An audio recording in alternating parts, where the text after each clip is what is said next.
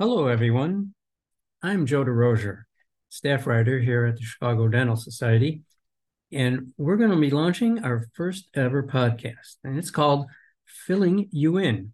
And every month, we'll be exploring the issues and topics that are important to our CDS members. Our first discussion is an interview with one of the world's leading business thinkers, author, professor, and consultant, David Burkus. We'll be getting his thoughts on the challenges our members are having in hiring and retaining quality employees, including associates and staff. In a recent blog, Dr. Burkus outlined the top 6 reasons why good employees quit, those being burnout, boredom, bad managers, better pay, bigger opportunities, and blah purpose. So let's hear what Dr. Burkus thinks about which of these issues are keeping you from attracting or keeping good employees in the dental office and what you can do about it. Welcome, Dr. Burkus.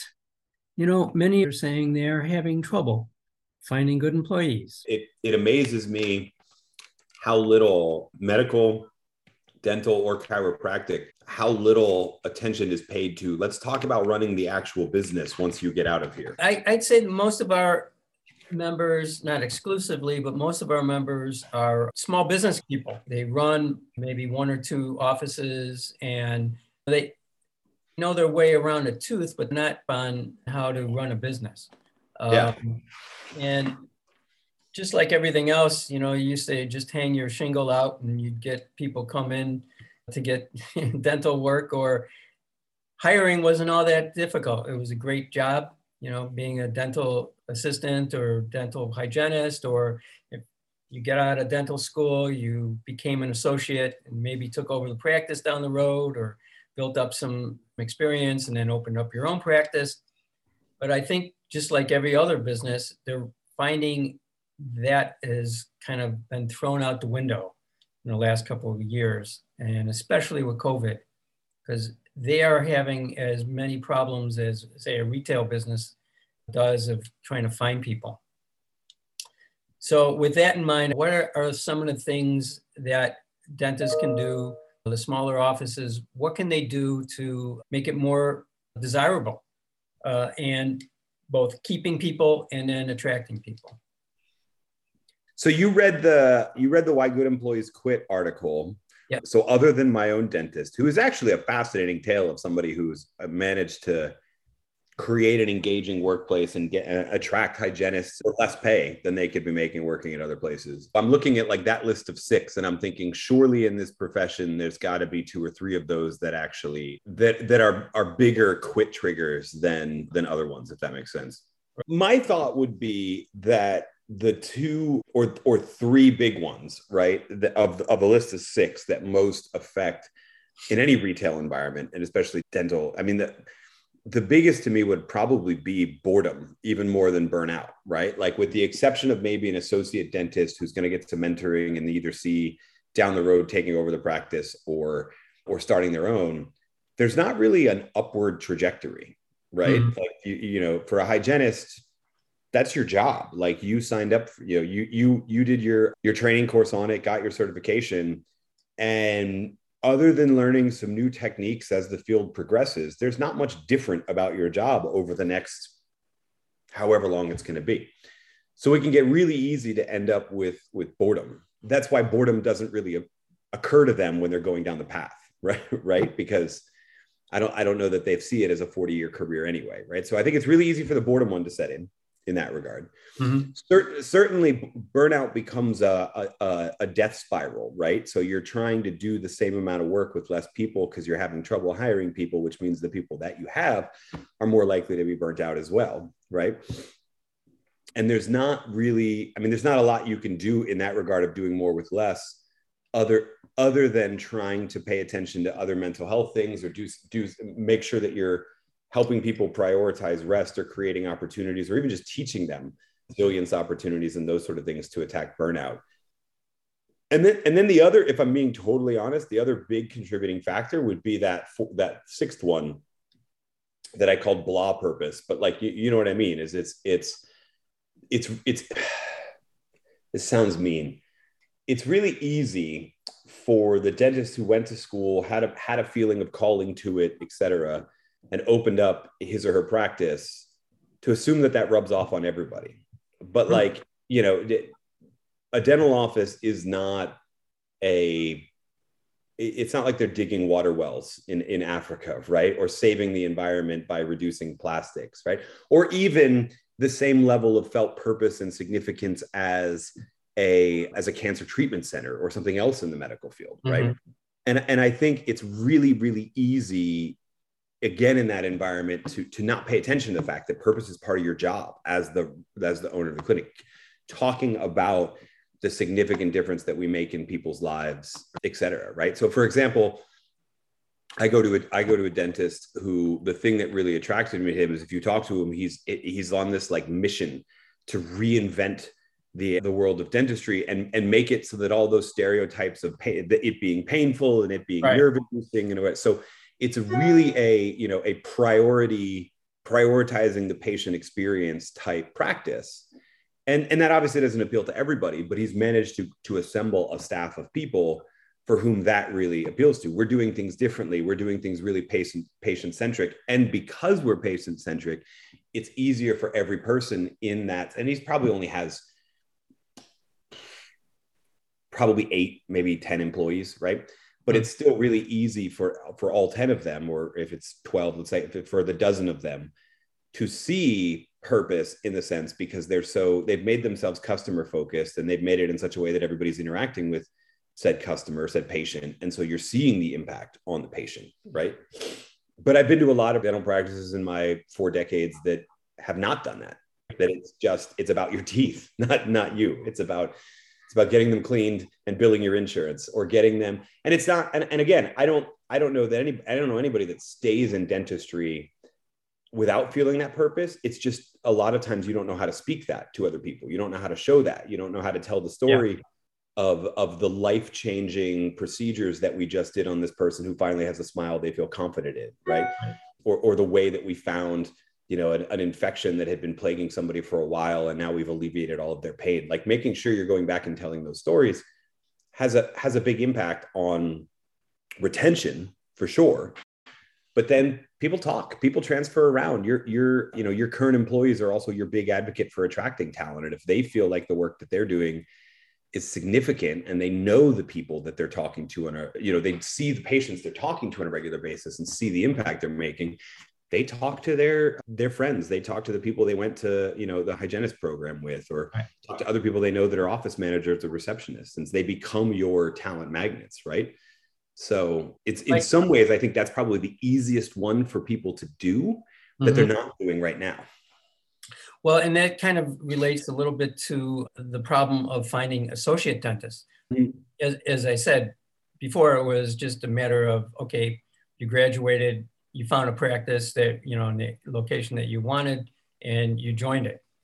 Well, there's kind of a change going on. I don't know if you're aware of it, but private equities have found the dental field, and it comes for every medical. Yeah. But so what's happening is that these dentists, first of all, they're racking up huge amounts of debt in dental school. They're coming out with $400,000, $500,000 in debt.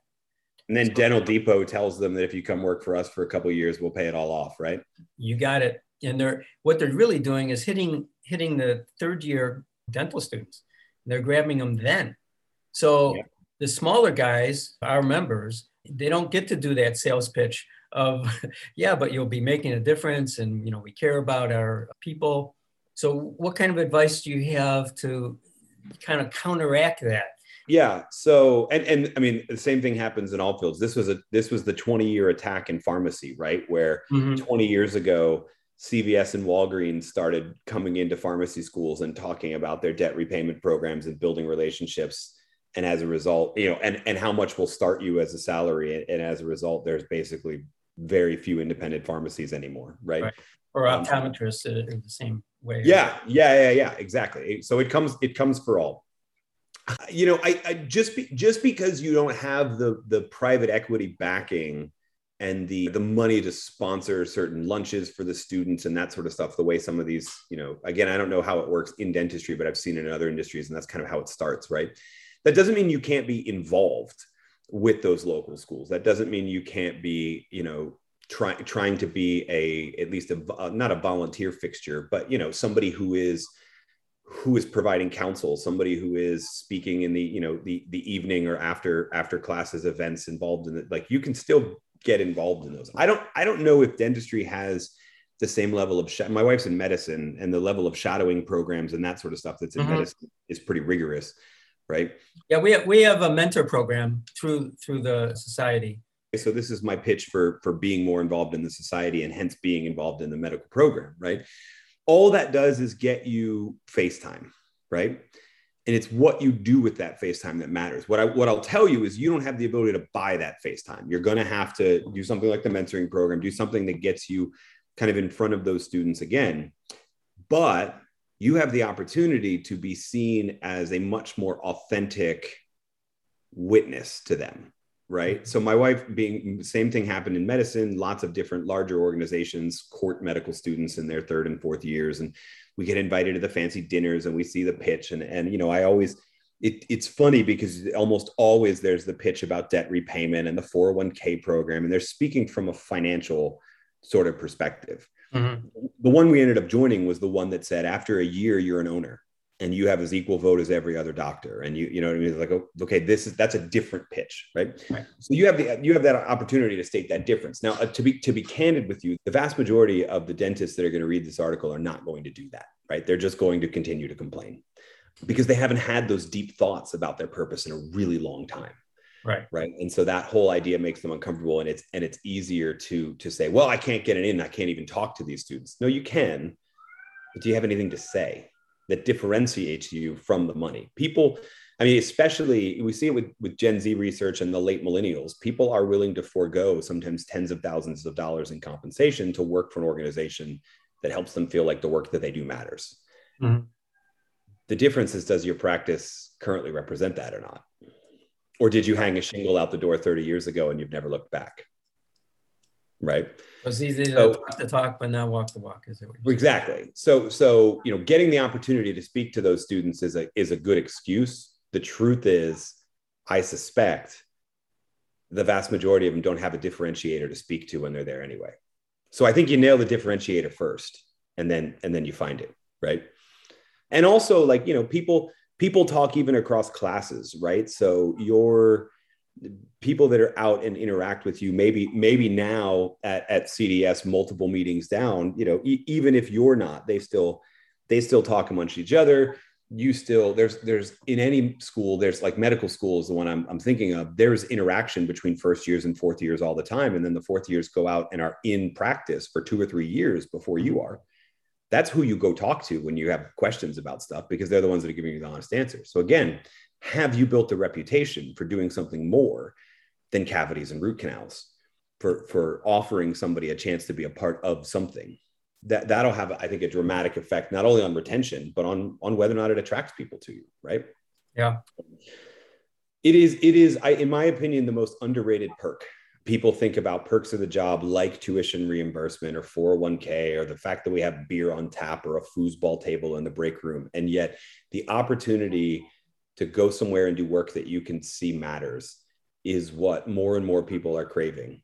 And the problem is, more and more organizations don't know how to speak that. And the truth is, they don't know how to speak that because I think what they don't get is that purpose is a who. Purpose is literally who benefits from the work you do. So when you get that opportunity to talk to those potential recruits, mm-hmm. tell them stories about patients whose lives your practice has changed, right? Don't tell them about your compensation and if they're interested in you, they'll ask those questions eventually, right? But tell them those stories first, because that'll make a huge difference compared to whether or not you're going to go work at Dental Depot. They don't teach them in dental school how to run a business. Well, and even beyond this is even beyond the how to run a business, everything that we've talked about are core leadership skills, not managerial skills, right? Mm-hmm. They're less about the profit and loss statement and more about how well can you speak to providing people the chance to be heard, right. and do work that matters, et cetera. So that makes these skills, even above and beyond those. Right. Is there anything when they are presenting to mentorships or talking to students, is there anything that they should really be focusing on for today's employee that maybe they didn't think about before or wouldn't have to think about before? I mean, they're not going to put in a beer tap at the right. And I don't, given the fact that it's a medical facility, I don't recommend it. We talked about the importance of purpose and the work that you're doing that makes a contribution, but you did harp on one thing that I want to go back to, which is, they can't have, it's a retail facility. They can't have the opportunity to work remotely. The truth is most people don't want to work remotely, right? When you look at the surveys, they say they want to work remotely. When you do the qualitative interviews, what you realize is that post-pandemic, what most people want is flexibility and autonomy. What they want is not to be chained to sort of a rigid schedule, right? And so thinking about the ways that you may be able to provide that, that's a different benefit than working remotely, right? The idea that we cover for each other and we have a bit of a flexible system where if you want to take off and get to your kid's dance recital, or, if you need to get one of your kids to a soccer practice ahead of time, or even just there's no one to get them off the school bus. And so you need to be done at 3:30, like we'll work around that. That's what most people want is flexibility. So that would be the other sort of perk that I would be talking about is that flexibility piece. Cause that's what most people want with the majority of, I'm working mostly with larger organizations and all of that right now. And all of them are talking about, oh yeah. We have a new flexible work policy. You can work from home on Thursdays and Fridays. Like, well, that's not very flexible. All you did was dictate what days they work remotely. Like that's like saying that our new flexible work policy is that we want you to be flexible about the new constraints we've just given, right? So if you can speak to that element, right? That and to be fair, this is something that happens in small businesses much more often than large ones anyway. The idea that we're a team and so we cover for each other when we have life events happening and that sort of stuff, and it won't negatively affect your earned PTO or something like, that kind of thing. Those can be huge perks that people want, right? Is that sense of flexibility, especially in an age where if you're talking about younger folks coming out of dentistry school and that sort of thing, or out of hygienist school, the majority of households now are dual income households, which means they're struggling to figure out how to make it work once they also have children and that sort of stuff. And flexibility is the key to that, not, oh yeah, we're closed every Friday afternoon so you can work from home. Like, again, that's not flexibility. Right. Okay. So I would emphasize that you may not be able to provide remote, but what you can provide is flexibility. And by the way, that's what most people wanted. So put on your future glasses. Is the pandemic just a bump, or has it changed the way hiring and work expectations are going to be like in the future? So I always feel like I have bad news for people when I say this. What the pandemic was an accelerant. We took probably a 5 to 10 year leap in terms of employment practices, workplace flexibility, giving people a sense of autonomy, the need to speak to more than just monetary compensation. All of those things took a massive leap forward. We were on that trend line anyway, right? Mm-hmm. However, if you look at all of those trends are usually 2 steps forward, 1 step back, right? So we start doing it, we rein it back in, and we make some more progress. And then when something happens, we rein it back in. So I'm long-term, I'm confident that this will be seen as a point that changed a lot of people's social contract with their employer. They now want, like I said earlier, they want more flexibility. They want to know the work they're doing, matters a bit more. Certainly in the short term, the pandemic and the labor shortage is going to create some pain points and a big leap forward around compensation. Presumably inflation levels off or gets under control, shortages are under control, et cetera. Do we take that 1 step back or does this stay? I don't really know. So I think in the long term, we'll look back at this as a time that triggered a deeper conversation about what people want in terms of their employer-employee relationship. But I also think that the vast majority of employers are going to attempt to snap right back to the way things were in January and February 2020. Whether or not that works out for them all that well, I don't think it will. But is that because it's human nature to go back to what's comfortable? Or no, and we're already seeing it down. Oklahoma, northern Texas, Arkansas, to some extent Arizona. The whole Sun Belt has had a much different mentality around the pandemic than other parts of the country. And so, I know folks that work in larger organizations, which are usually the most risk averse, that are already back 5 days a week, right? That are already, back to with a little more understanding about when you want to cut out early on a random afternoon to do something family related or something like that. But other than that, they're back to normal, right? So I see the vast majority of them moving that way. So, all right. Well, I appreciate you taking the time. No, my pleasure. Thank you so much for reaching out. Have a good day. All right, you too. All right. All right. Thanks so much. Bye. Well, that does it for us. Thanks again for listening. And we'll be posting a new podcast every month with some special editions featuring our upcoming midwinter meeting. If you have topics that you'd like to be covered or some people you'd like us to interview, please drop us an email at jderosier@cds.org. In the meantime, we'll keep filling you in. Thanks.